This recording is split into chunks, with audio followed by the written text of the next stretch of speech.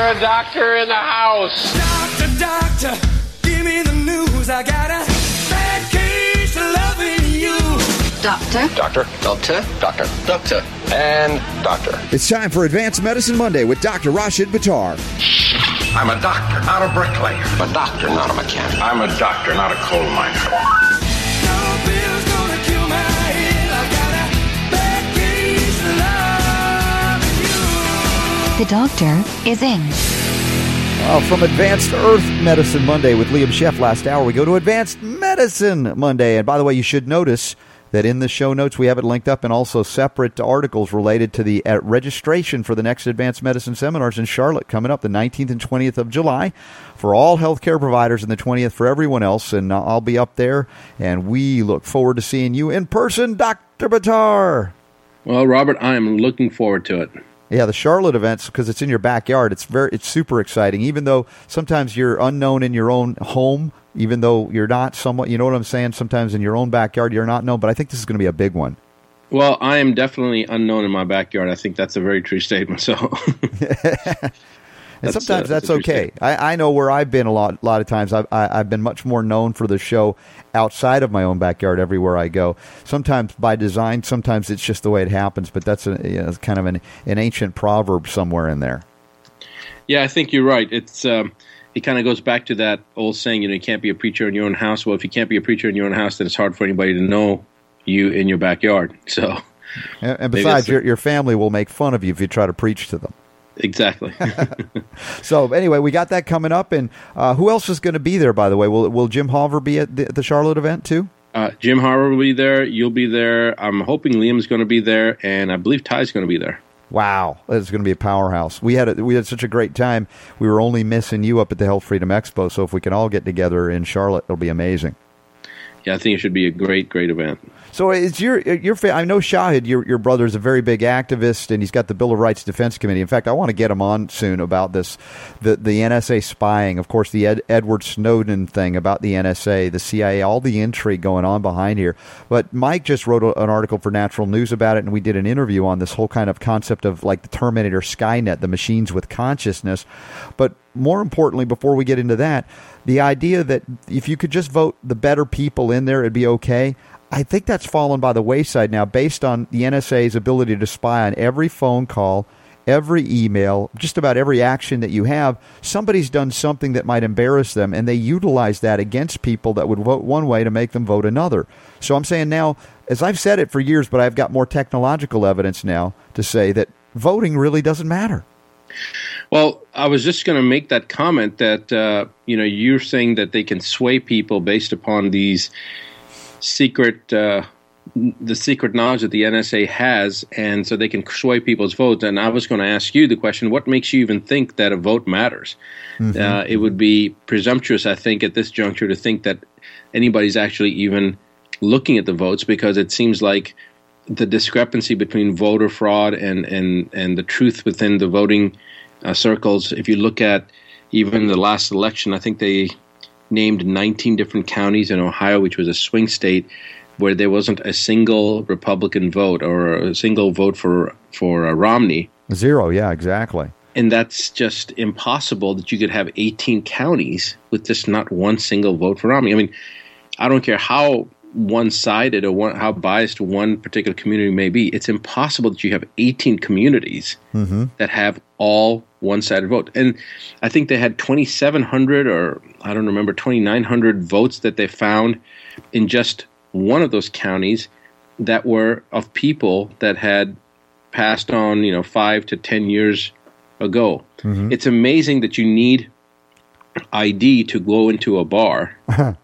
But you don't need an ID to vote. That's what I found the most amazing. Yeah, background checks to have your Second Amendment rights exercised. We need to see an ID for that, right? But to vote doesn't matter. But as I said, and I think you echoed that a little bit, the idea of voting is kind of silly at this point because the recognition, like, look at what happened with Obamacare. I covered this yesterday on my show, that Obamacare should have been declared unconstitutional on its face. But Justice Roberts, of all people, supposedly a conservative, but had a lot of pharmaceutical conflicts of interest, was this deciding vote in somehow twisting and distorting reality to say, well, it's a tax and therefore it's constitutional, and you say, okay, did they have something on him? Yeah. I mean, that the point is, even if you are able, even if there is a legitimate vote count, and you get your guy or gal in office, the fact of the matter is they know every intimate detail about you, and so if they want to sway the vote, they just go to their key folks in that way and dangle this and say, if you do not, this is what happens. And you watch these inconsistencies occur in people that are supposedly on the right, that you know they'll vote one way, they do something else, and on the left, the same thing will happen. And so the delegitimization of the system, I think this is what is reinforcing what I've been saying for many years, and it's an unpopular statement, Dr. Buttar. Although I've talked about one of the most successful ways you can, let's say, reverse cancer is to stop feeding it. Now, that's not the only thing. We know it's more comprehensive than that. But it's the idea of stop feeding the beast because it uses all of your energy against you. Well, exactly. I think that, the simplicity of what you just said, the way you deal with cancer, stop feeding it, and of course there are more components than just that, but let's look at the simplicity of it.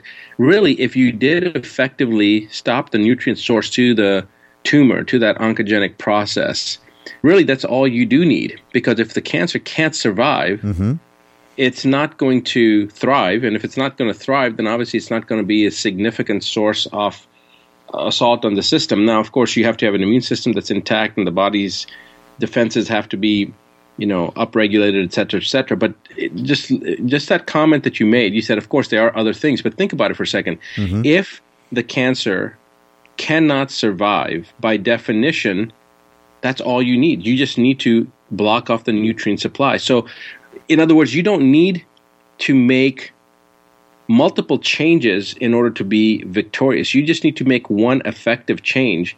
And if it's effective enough, by definition, you should be victorious in the overall battle. Well, isn't it true in the animal kingdom, you see evidence of this, that cats or even dogs will fast if they're very ill. I mean, they'll literally stop eating.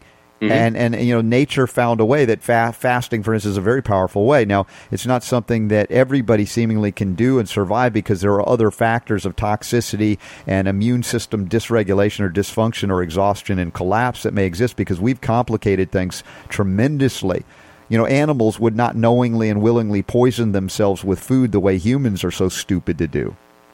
Exactly. And I think that the evidence of that is even in our own clinic, we have taken patients and that are on a modified fasting diet, or on a modified, what we call a modified elimination diet, but then it's also sometimes turns into a modified fast. I've myself fasted for religious purposes for Ramadan, which is morning to night, but then I've also done a 13, 14, 15-day fast 2 or 3 times where we do consume some water and some minerals and molasses. That's the ones that I did the 13, 14-day fast.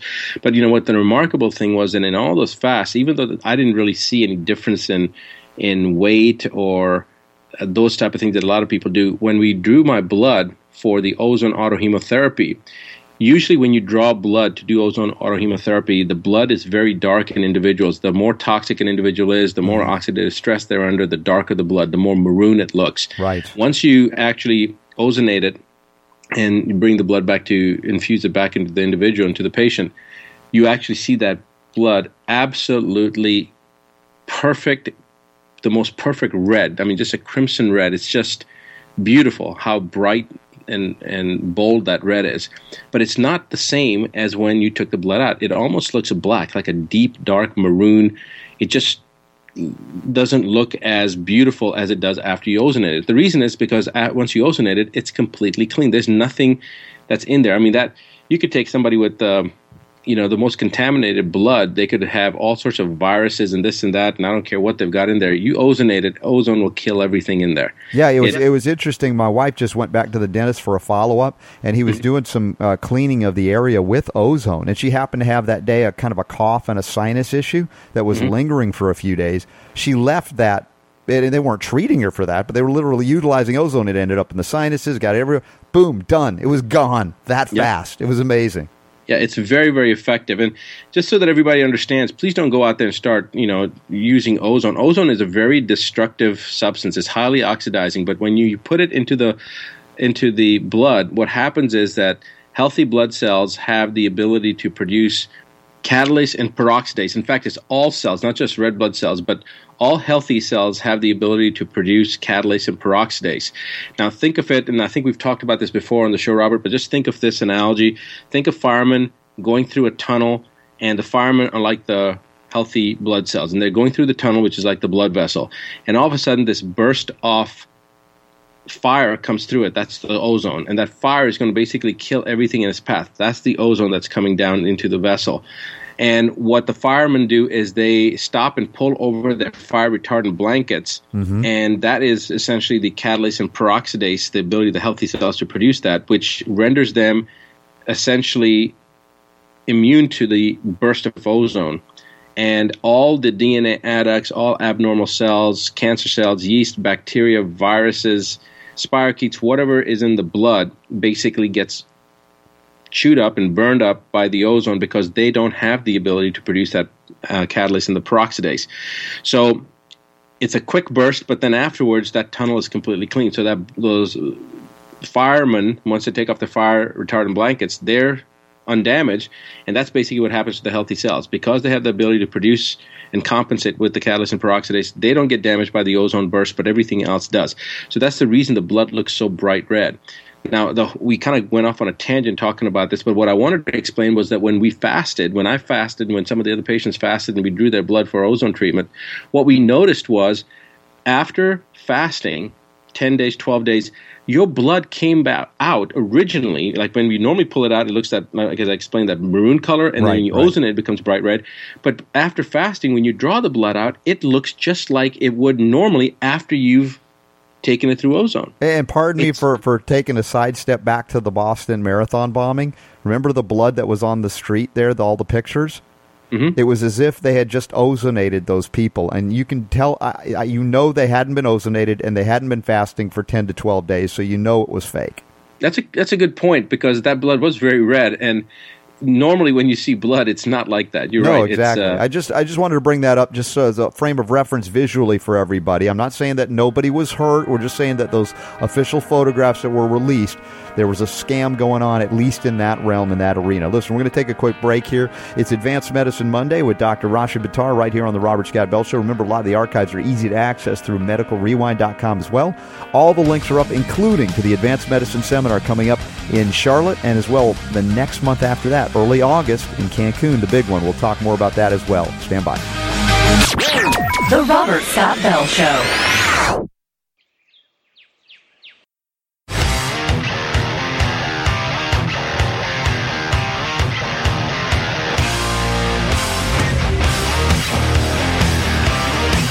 Rocking the health world through the power of radio.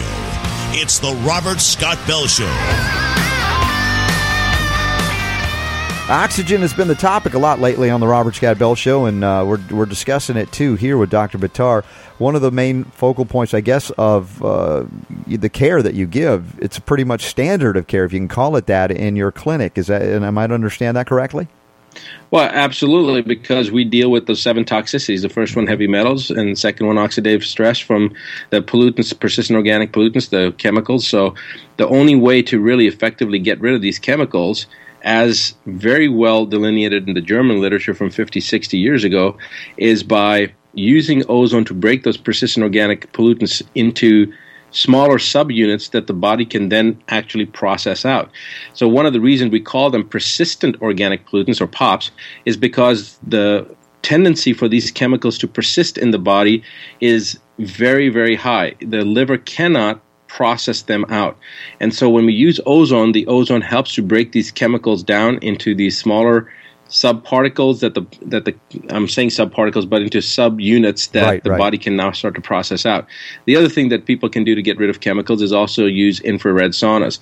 So these are the only 2 ways that I know of effectively getting rid of the chemicals. Of course, there are homeopathics that we also utilize and to facilitate that, but I use the homeopathics before the ozone or homeopathics before the infrared sauna to help facilitate it. So yes, it would be part and parcel of our standard, which is first dealing with the heavy metals, and second, or almost concomitantly, using these various treatments to deal with the persistent organic pollutants. Now, is it a one and out for these folks that come in and get this ozone, a one-time blood cleansing, if you will, or is it something that is consistent daily for weeks, or every once in a while, every week? How would you describe it? Well, it really depends, Robert. It's a variable that's based upon the patient's individual's situation and based on their history and what they've gone through. But essentially, if I have a patient that's come in that's got a lot of chemical exposure history and they've got a lot of health problems, usually I'll hit them for 5 days in a row the first week, and then we drop it down to 3 days the second week, and then after that it's once a week for, it could be just for a week, it could be every week for a couple of months. It all depends on the individual and what we see and what we find. But generally speaking, if somebody has a cold, for instance, they've got they get the flu or they've got an upper respiratory infection, usually just one treatment's all you need. We combine that with the ultraviolet blood irradiation. So we do UVBI and we do ozone at the same time.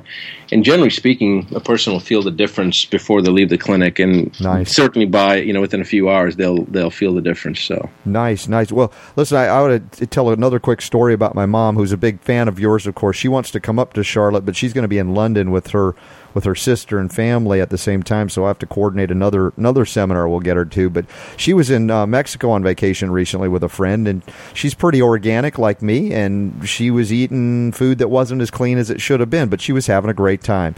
She came back, she called me after her vacation and said, I feel rotten.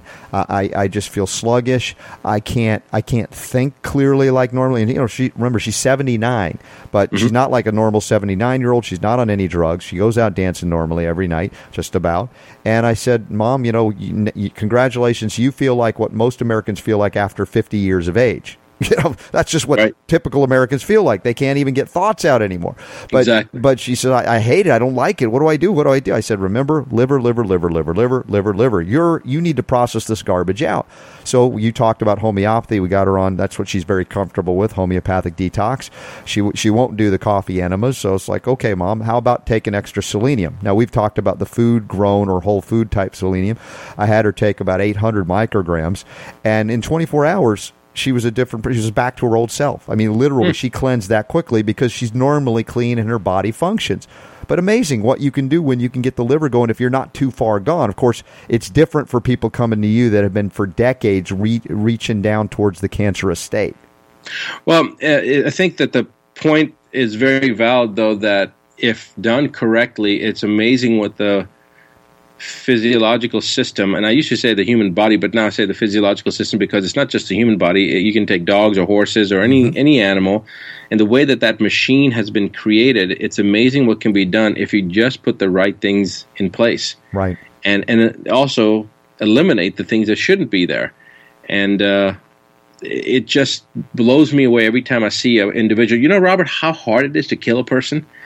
It's really hard to kill a person because theoretically we should all be dead because of all the stuff that we do to our own bodies and all the things that have been done to our bodies, even unbeknownst to us. I'm regularly amazed by it. The more I've learned about the garbage that we're dumping on ourselves, much less being dumped on us or eating.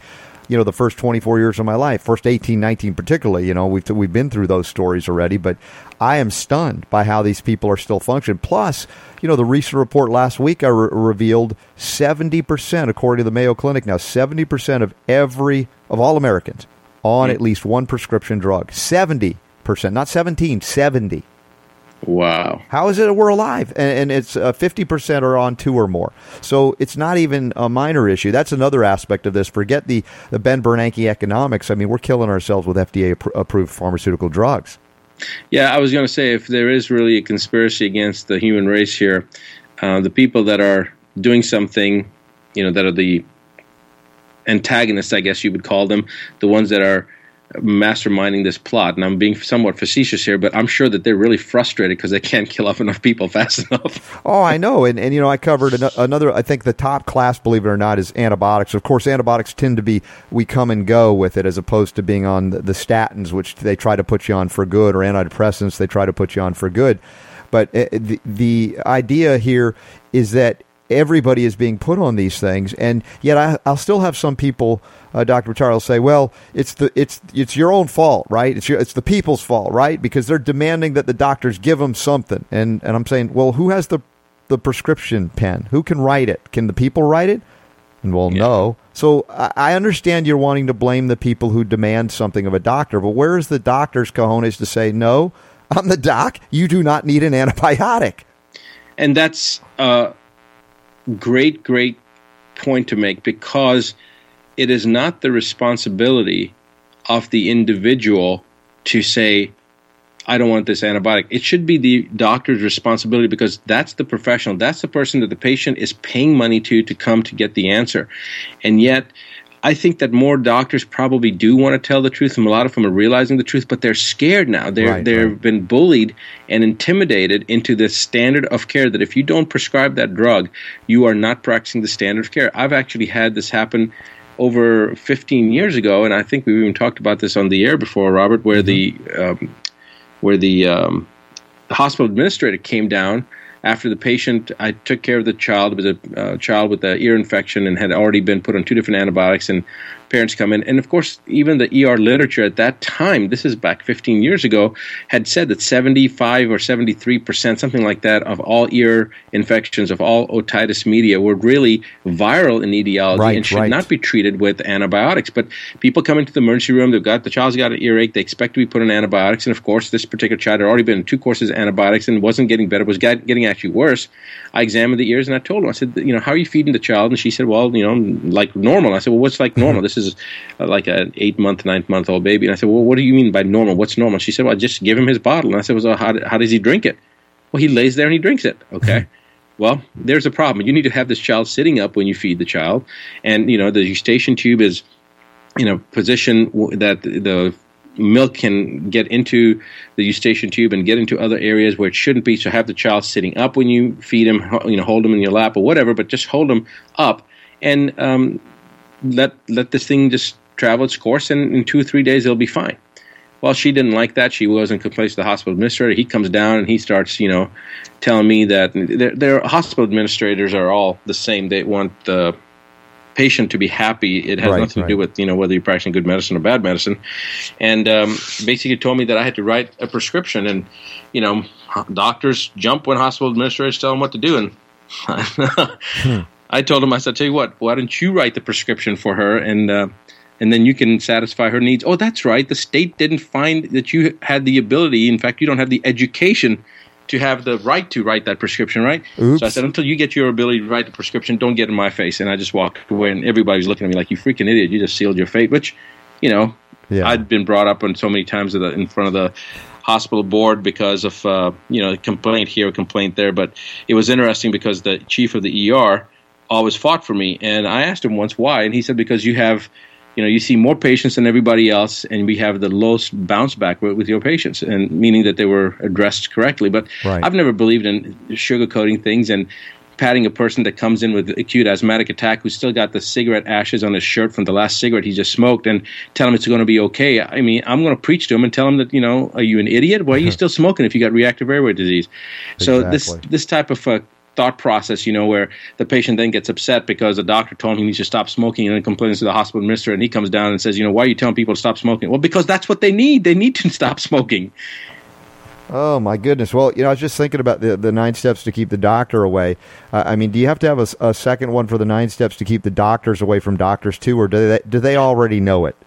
Well, I think really you're right. The next phase of education should really be for the doctors, and it's not even phase of education to teach them the right from the wrong, because I think the vast majority of doctors already know that.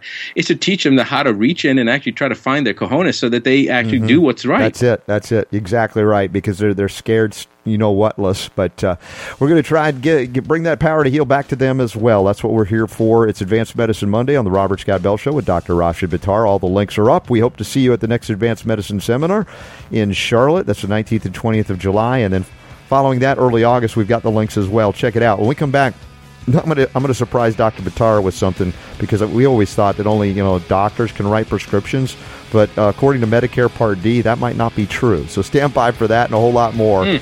We'll be right back. The Robert Scott Bell Show.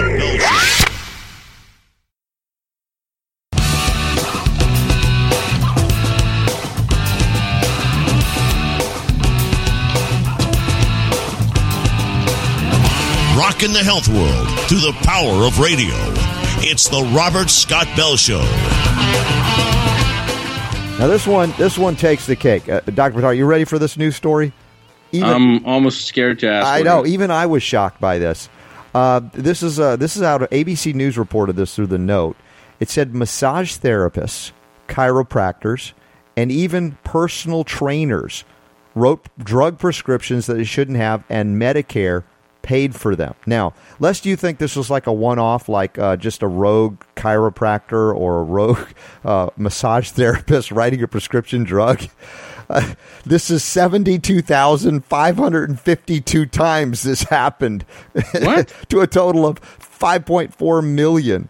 And there was an additional 26.2 million paid out for prescriptions written by social workers, occupational therapists, counselors, all these folks that don't have the authority to even write. Now, I'm not even in favor of a lot of doctors writing prescription drugs because most of them aren't doing it right. But come on, really? Massage therapists? No, wait a second. Though. I mean, this is like they weren't trying to pull a fast one over on anybody. This is like they were authorized to do this. Or why would people?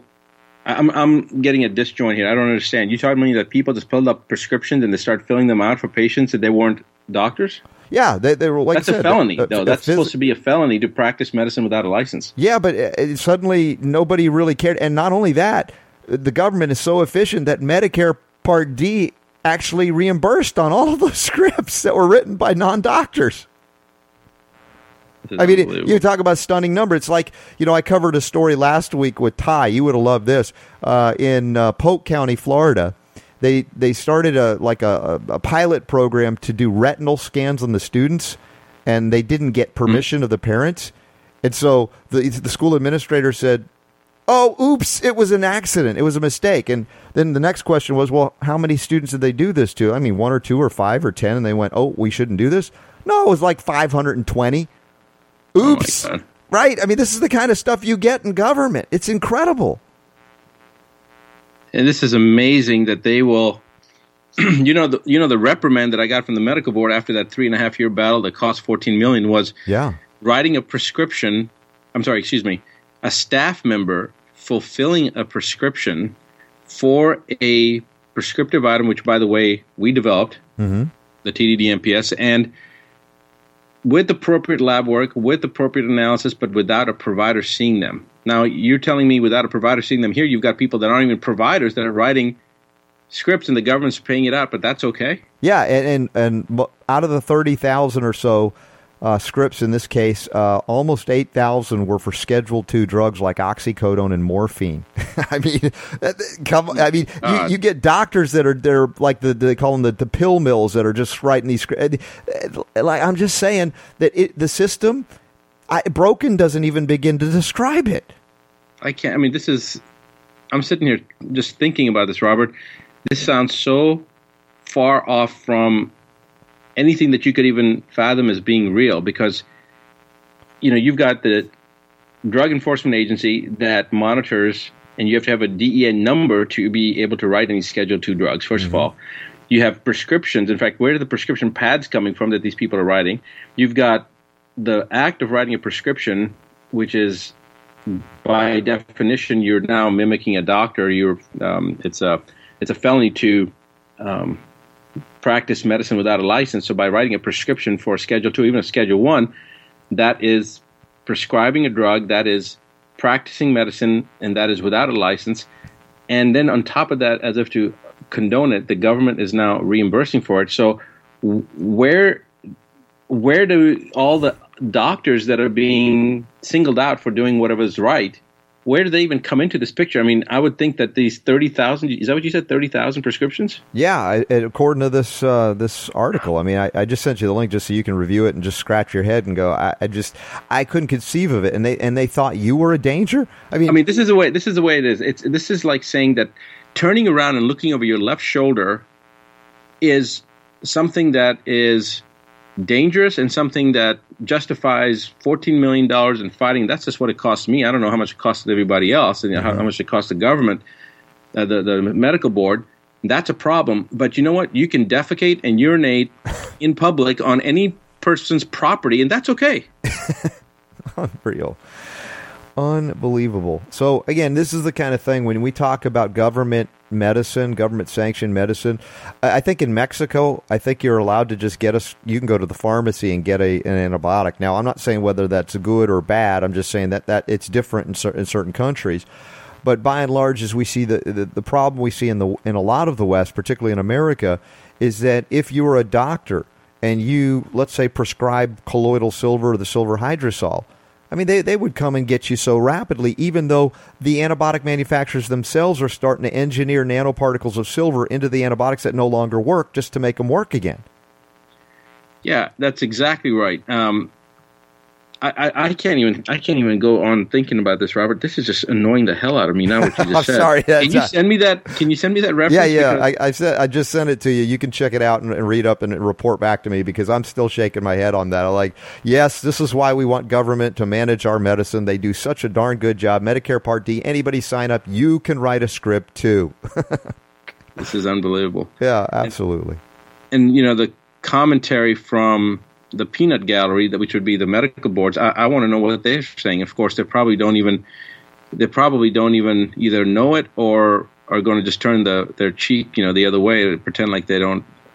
Well, the problem as I see is that it's harder for them to go after, let's say, these other professions. Not that it's impossible, but they seem to be more inclined to, let's see if we can constrain the doctors to do what we want them to do and not let them stray away, just like that firsthand and many good doctors that we've interviewed over the years here know. And so they too might be scratching their heads going, I don't even know what to do. I mean, how if they wrote, and at one level here you'll see 72,552 prescriptions nationwide in this program.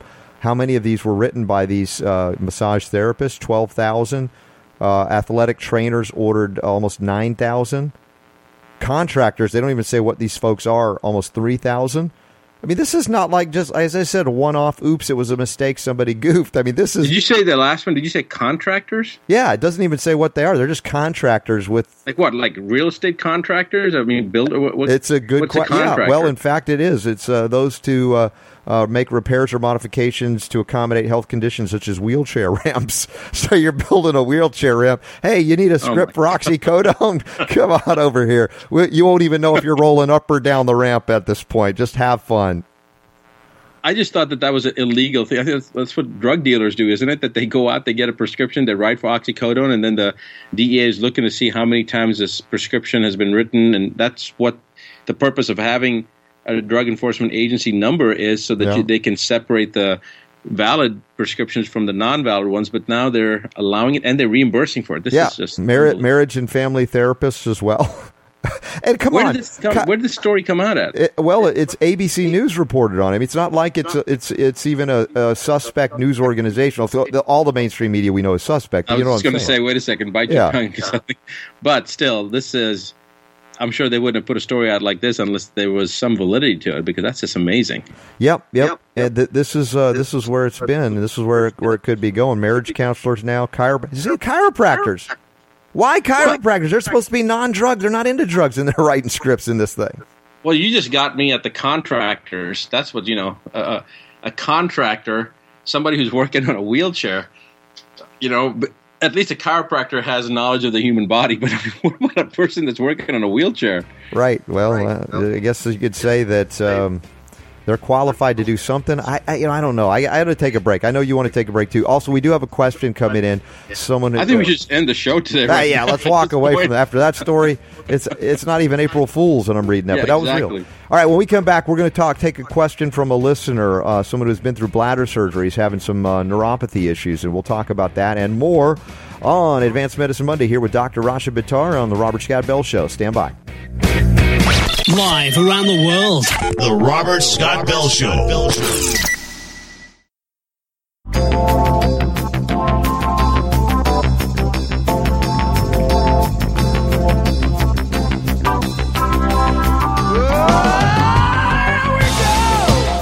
Robert Scott Bell Show. Scott Bell Show. To the mailbag. And, you can ask these questions in person if you come to the Advanced Medicine Seminar in Charlotte the 19th and 20th of July. Sign up. It's going to be great. We'll see you there. In the meantime, we got a question from Carrie. She says, Robert, Dr. Buttar, looking for relief from gallbladder surgery a year ago. Woke up with the bottom of my feet numb. It has now gone up to my knees and tips of my hands. Unstable on my feet, so went to a stationary exercise bike. I feel so limited with all this pain. No dairy, no wheat, just plant-based diet and the odd protein of nuts and turkey. I am taking magnesium, vitamin D, milk thistle, vitamin E, turmeric, and pepper, along with cayenne pastes on my legs. With much research on neuropathy peripheral, I believe this is what I have. Is there an archive of your show in which you have discussed this, or could you suggest any further help? This is very debilitating and painful. Thank you. Carrie, you don't have to go to the archive because we'll cover that right now for you. Now, Dr. Buttar, I realize every surgery has its risks. The gallbladder, I don't know how it might relate back to a neuropathy. Is there anything that you could screw up on in that kind of surgery that would, indicate, well, this is a logical thing that could happen? Well, not really, because the areas that would be of concern would be more dorsal. So unless the surgeon literally fell into the abdominal cavity and tripped and fell in head first type of thing, I wouldn't anticipate any type of nerve issue being implicated from a gallbladder surgery. It's a relatively benign in the sense that it's contained in an area that is really, if you do it right, there's not a lot of secondary, tertiary negative impact. Right, you can't get to any nerves that would affect numbness as far as that happens. And see, here's the thing. She said she woke up with bottom of my feet numb, not one foot, but both. Both, right, bilateral then. Right, so basically when there's neurological implications due to nerve deficits, even if it's like a intracranial lesion that's causing mass effect where a person can't ambulate, or they're having some type of a cancer type thing of affecting creating that mass effect, you're only going to see it on one side. You're not going to see it on both sides. So when there's something on both feet, there's something else going on. And my first concern would be, Robert, what type of anesthesia she had, and if she's ever had any sensitivities to anesthesia before. This sounds like a more systemic issue, because then it seems to have traveled up to her knees, tips of her hands. And see, any kind of nerve deficits that would be caused by surgery, assuming that the surgeon did fall in head first and, yes, right. Like literally. Carrie, let us know if that happened, by the way. Yeah, another 12 inches deeper than he should have been or whatever. But even then, it wouldn't affect something that would affect the feet and the knees and the hands. This is something systemic going on. This is not. Yeah, you're reading it exactly as I felt it. That was one of the things that I was going to ask you about, potentially a reaction to anesthesia. You hear people coming in to surgeries that it seemed to be fine, and now they're implicating anesthesia in certain things, and that certainly could affect the nervous system. Absolutely, and the residual is, if a person is sensitive, the residual can be quite devastating. I've had this type of scenario where I've seen that. In fact, a patient of mine that was a doctor, he was a invasive radiologist and young guy, and opened up a procedure tray to work on a patient, and just got kind of hit with this. He described it as a fume, and didn't think anything of it afterwards, but it was a little disoriented and a little dizzy, and then had the same thing happen about a week later, and after that just essentially fell apart. They had him diagnosed with myasthenia gravis, with multiple sclerosis, with Lou Gehrig's disease, and slowly got weaker and weaker, where he couldn't stand up. He had to only get around with a wheelchair. He was really confined. And when I saw him, he could barely move any parts of his body. He had some upper body movement, some upper extremity movement, and that was about it. He couldn't get out of a wheelchair. And, this was a healthy athlete who graduated from medical school, played college ball, and was in good shape. And in like 34, 35 years of age, he's debilitated and he's confined to a wheelchair. And it was some type of a chemical exposure he had. He only came to us for about 4 or 5 days. He was from Michigan, and then started doing some more treatments up there through another doctor that had come through our training program and did okay, but I don't think he fully recovered. Well, what kind of gases would they use to purify that? If you're opening up sterile, type of surgical equipment, I mean, is it possible that there were gases that were still in that container that just outgassed suddenly in this case? Well, exactly. Some kind of outgassing or some type of a chemical that was used as a sterilizing agent or as an antiseptic or something. I just hope it wasn't something like mercury chloride or something. Yeah, well, who knows what it was. And the vast majority of people probably aren't sensitive to it, but somebody who is sensitive, this is one of the things we talk about with metals. There's three ways that they can hurt. Of course, everybody knows the toxicity aspect that causes the oxidative stress, and that's what causes the demise. And then, of course, there's the mineral displacement, where the heavy metal comes in and displaces the essential minerals that are necessary, and so the metabolic process can't continue the way it's supposed to. But the third way that very few doctors really even consider is the allergenicity to the metals. So now we have this allergenicity component that many people could have, not just to metals, but to anything. So they could be just a container of, whatever sitting there that nobody else it wouldn't affect anybody. It could be Windex, for example, that somebody uses to spray windows, and sure, it's got chemicals in it, and sure, it's not, healthy for anybody, but one person could come into contact with this Windex sprayed on a glass and theoretically be totally incapacitated because they can't process those chemicals. Whatever the natural detoxification processes are in our system, that one particular compound could completely shut down the entire system. Right. And, this invasive radiologist that I'm telling you about, that was one such case. And it could be that she had this person that's writing in, what was her name? Carrie, yes. Yeah. She could actually have had the same type of scenario where she was just by coincidence happened to have a sensitivity to one of these drugs, and it's caused this type of scenario to occur because it's certainly not a normal thing that you would see after gallbladder surgery, and you certainly wouldn't see it a year later. That's another thing she said that she had this a year ago and then woke up with it. But if it does seem to be coinciding with the recovery or post-operative, then it is very reasonable to assume that something there, or it could have been something preceding it that set the stage. Because even a minor invasive surgery, if you can call it that, of a gallbladder surgery, can create a scenario that tips you over the edge because it's still a violation of the fundamental protection points energetically, much less physiologically of the body. That's an excellent point, Robert. Think about this for a second. When people get fibromyalgia, for example, when you go back in their history or chronic fatigue, there's always a precipitating event. In other words, they were fine, and then they were in a motor vehicle accident, and after that, this whole cascade of pain and debilitation starts. And, of course, yes, people would say, well, it's a car accident, that's what did it. But it can also sometimes be a divorce, or it can be just some type of a strange scenario where it's not a physical manifestation. There's something else that triggers some type of a stress that causes this basic... It's a major traumatic event, but it can be an emotional event, too, an emotional trauma or accident. Exactly, and the point is that it just all of a sudden hits them, and it's that burden that they can't process, whatever that burden is. And so here's a person that has some kind of an issue going on. Maybe the surgery was part and parcel of that initial stressor, but something else finally, it's kind of like what was the needle that broke the camel's back? The straw. That's great. The straw, excuse me, the straw that broke the camel's back. If the camel doctor was poking needles in and they were not acupuncture needles, it could be the thing that broke the camel's back. Well, I'm a physician, so I'm thinking needles instead of straw. But yes, you're right. The straw and by the way, Carrie, I've talked about this a lot. I've seen clinically the evidence that silver facilitates neurological regeneration. So we flooded the body of folks with peripheral neuropathies, and it's helped them. We've used homeopathic Hypericum perforatum, which is St. John's wort in the homeopathic form, with other nerve-type remedies to support. We've talked about omega-3 essential fats and also the trace mineral silicon or silica, which is so essential for all connective tissue and neurological tissue integrity.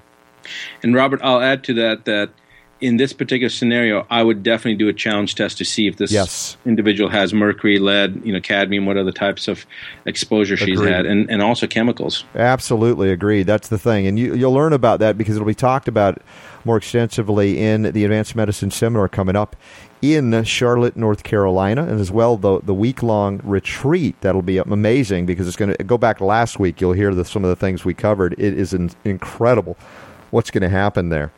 Because it goes just beyond the advanced medicine. If there is a beyond, you'll go to Cancun for that. It'll be beyond. Well, we were really excited about that, Robert. I think it will be an event that is going to be remembered. We're going to do more of these, but this first one that's key because the Build a Successful Life seminar that I've done and had great success at. We had people from all over the world that attended the two that we did, one in 2008, one in 2010. We're doing a home program, a home study program, and we've got about 20 hours. We need about another 6 to 8 hours left to finish this. And so we're going to be presenting, I'm going to be presenting some of that information at the Cancun event and also capture that in video so we can go back to finish our home course, which will be then sold, throughout the world. But every attendee is going to get that course for free.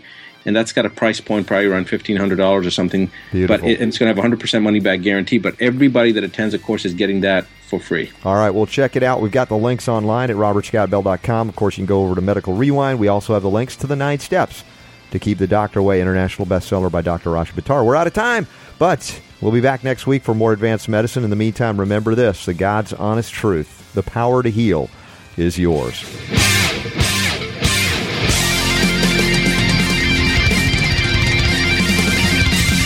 The Robert Scott Bell Show.